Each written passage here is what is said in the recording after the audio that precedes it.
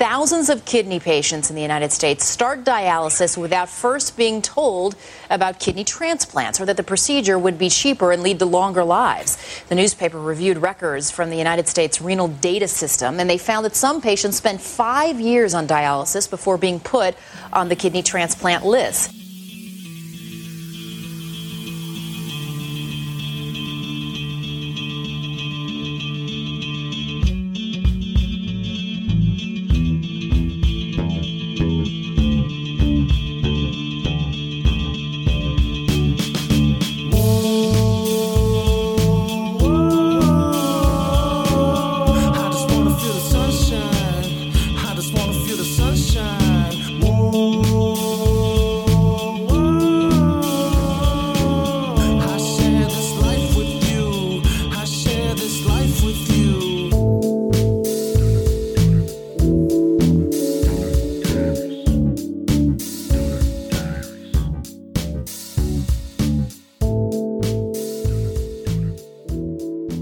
Welcome back to Donor Diaries. I'm your host, Lori Lee, and I thank you for tuning into episode 2. Today, I want to jump right in and talk a little bit about dialysis. When the kidneys are no longer working effectively, waste products and fluid build up in your blood. Dialysis is a process that removes the fluid in the waste products, kind of like a water filter would. People who are on dialysis have to get hooked up to a machine 3 times a week for several hours each time to get their blood cleaned. Dialysis is tiring. It's time-consuming, like a second job. And as you can imagine, it negatively impacts your quality of life, even though you're reliant on it to keep you alive. Short of a kidney transplant, dialysis is the only life-preserving option for people with end-stage renal disease. But the thing is, it's not a cure. It just buys you time. Right now, there's over 500,000 Americans on dialysis.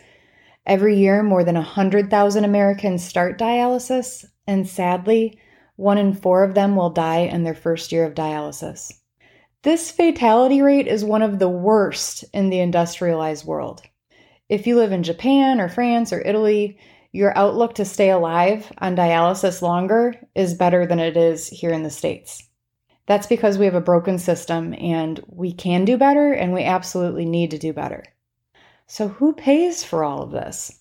Taxpayers spend more than $20 billion a year to care for those on dialysis, which is about $77,000 per patient per year.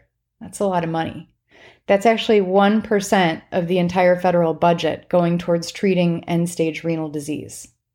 To put that in perspective, the Department of Education gets 2% of the entire federal budget. 2 companies, DaVita and Fresenius, are the Coke and Pepsi of the dialysis world.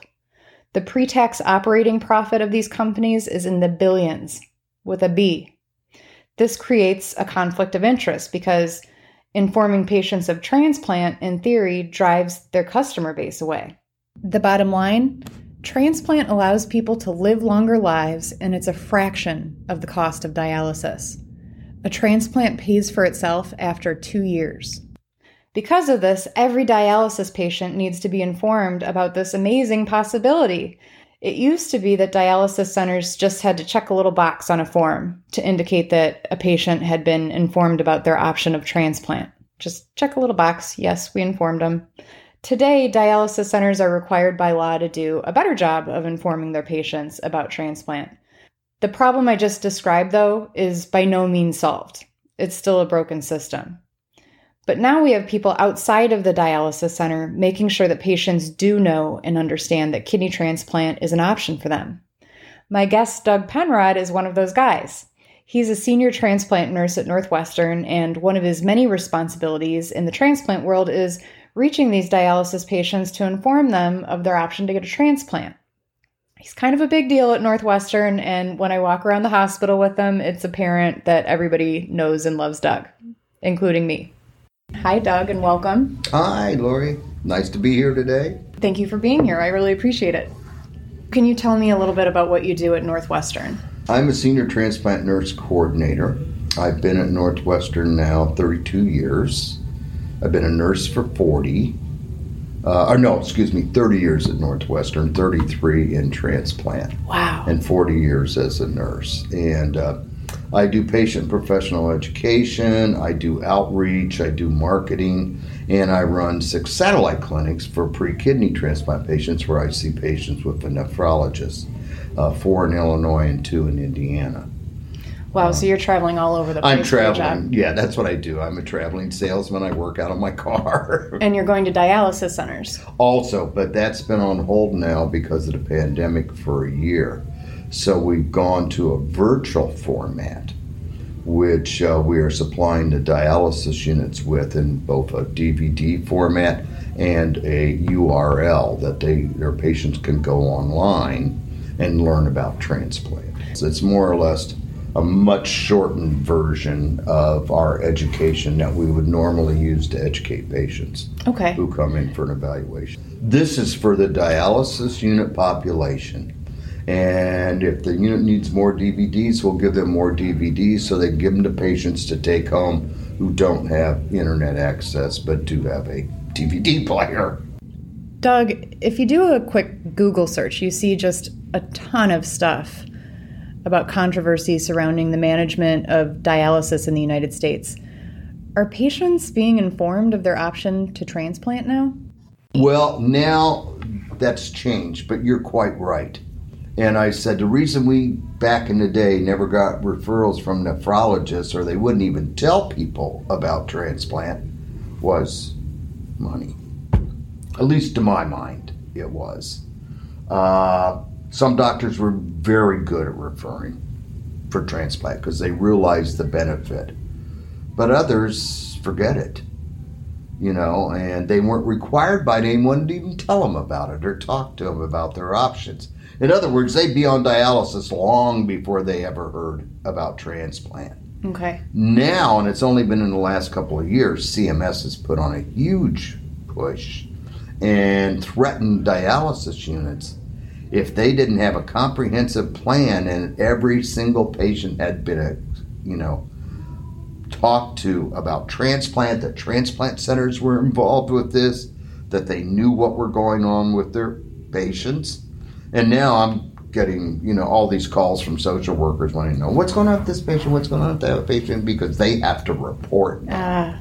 And if it affects their bottom line, then they're going to do it.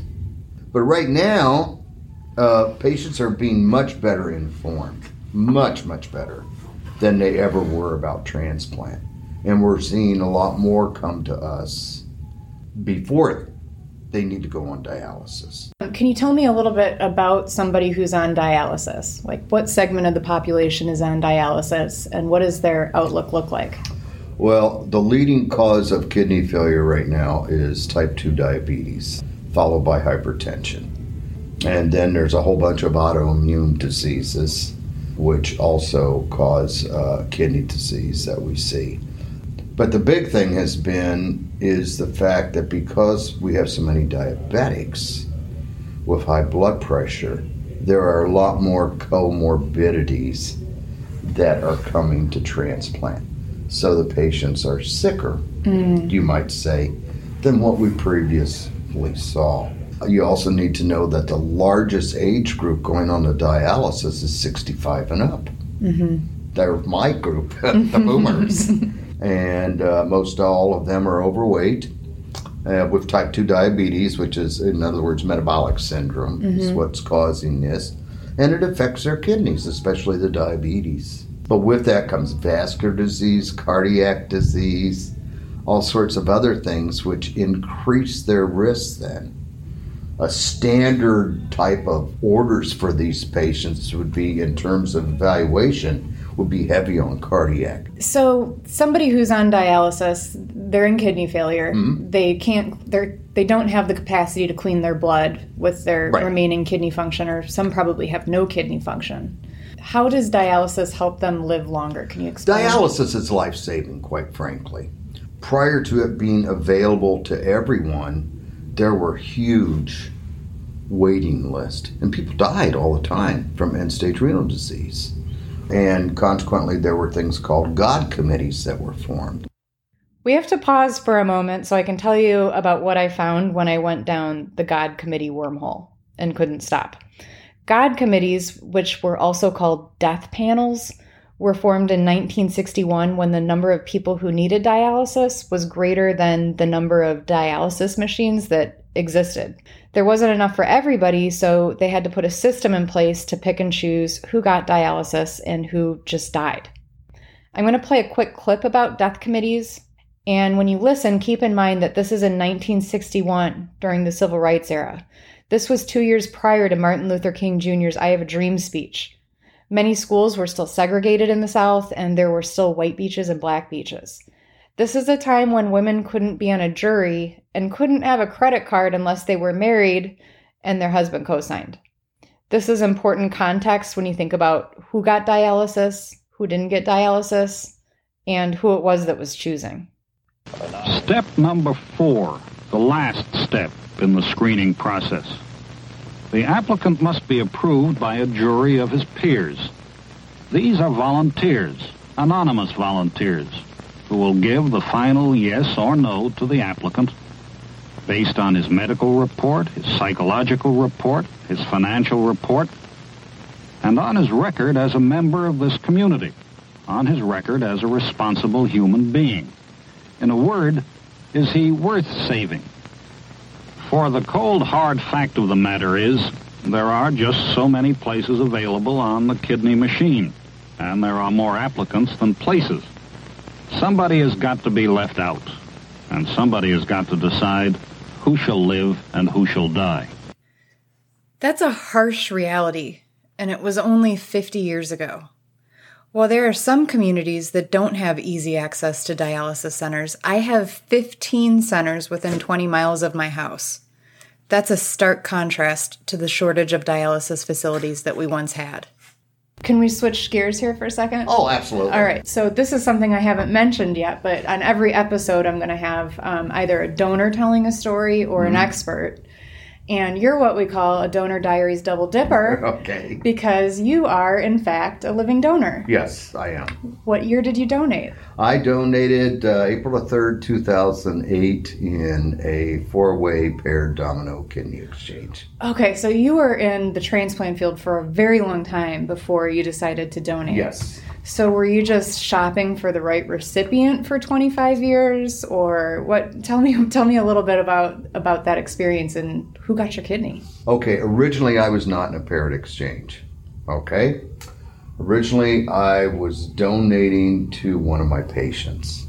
I had known him for probably close to 30 years. Lived like 6 blocks from me. So he was a patient, but a guy you saw in the hood. Right. We go out to dinner.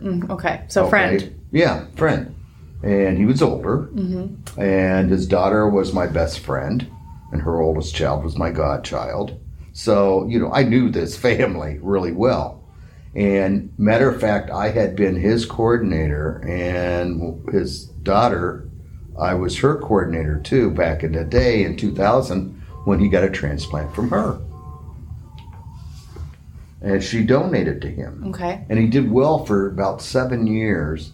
And then he got something called CAN, chronic allograft nephropathy, which is like a post-transplant disease, a type. And they tried and they couldn't get it reversed, and lo and behold, he lost his kidney and was back on dialysis. Oh, that's sad. And I said, "Oh, Frank, I'll donate to you."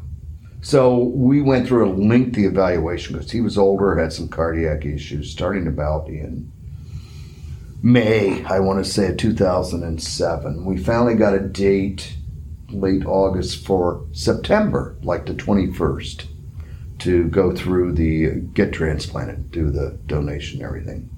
Well, a month or 3 weeks before that, we came in for our final go-around. One of our physician assistants took a close look at my recipient and went, there's some things here I'm not real happy about. Can we do this, and this? And we did.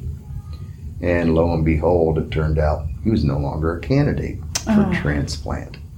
Not only that, it turned out he had cancer. Oh, no. Yes. He had to have major surgery, and he did okay, but he had recurrent disease 3 years later. So if we'd have transplanted him, he'd have been dead in 6 months. Wow.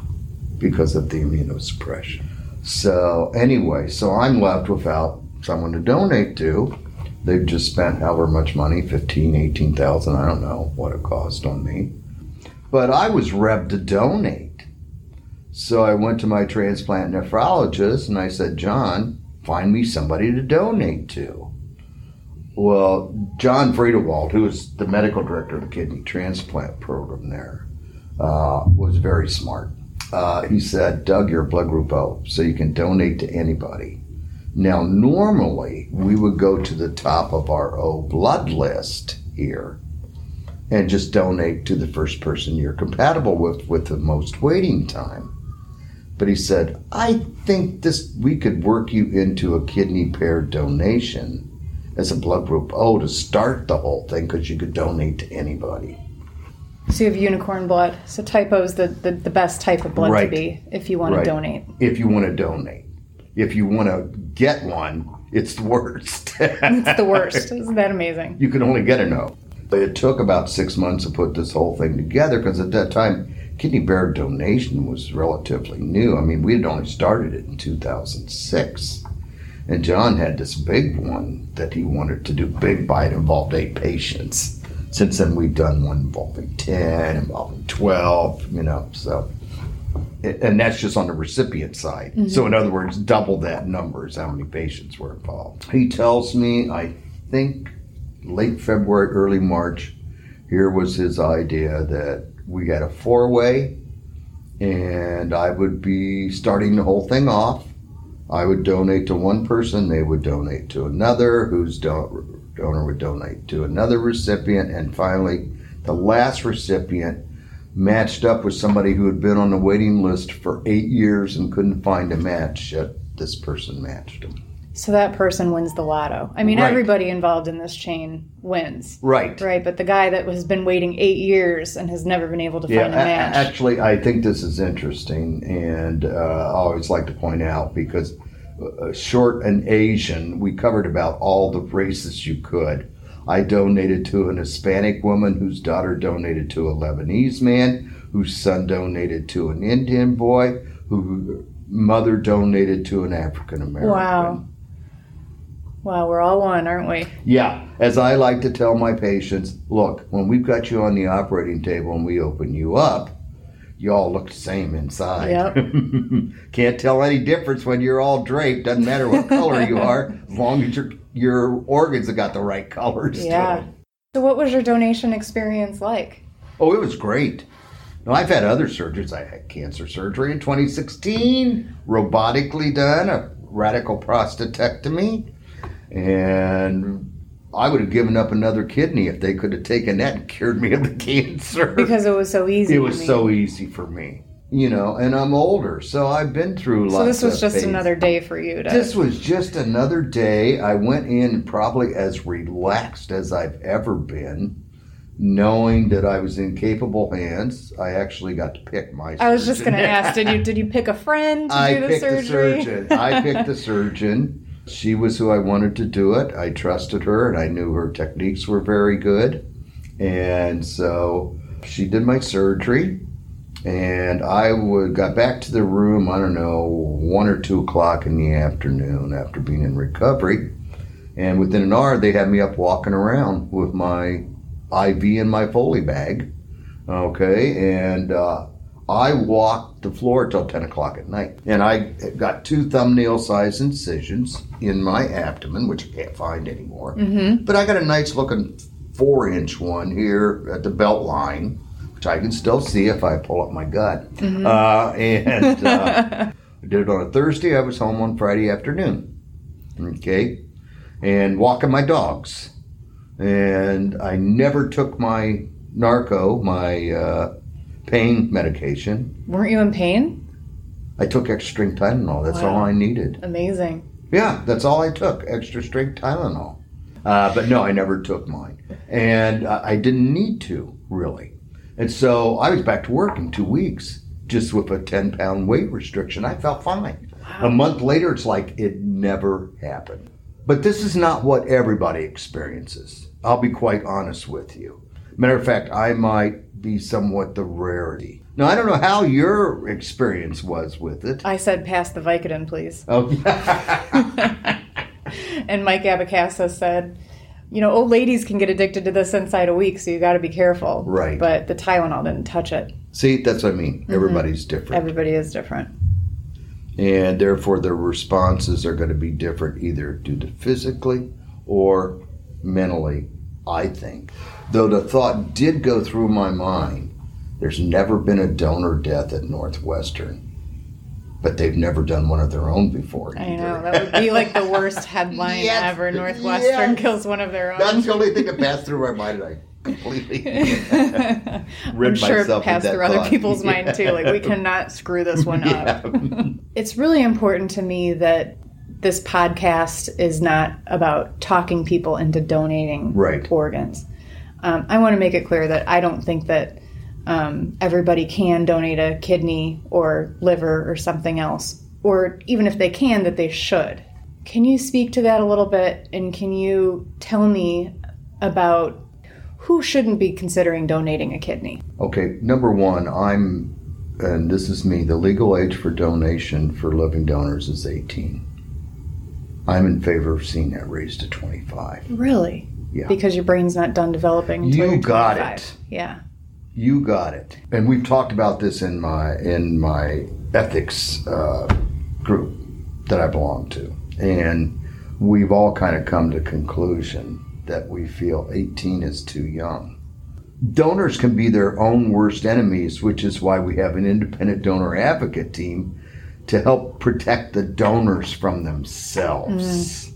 The other thing, and the most important thing I tell prospective donors is, regardless of what their situation is, who they're donating to or whatever, you need to have it worked out in your mind why you are really doing this.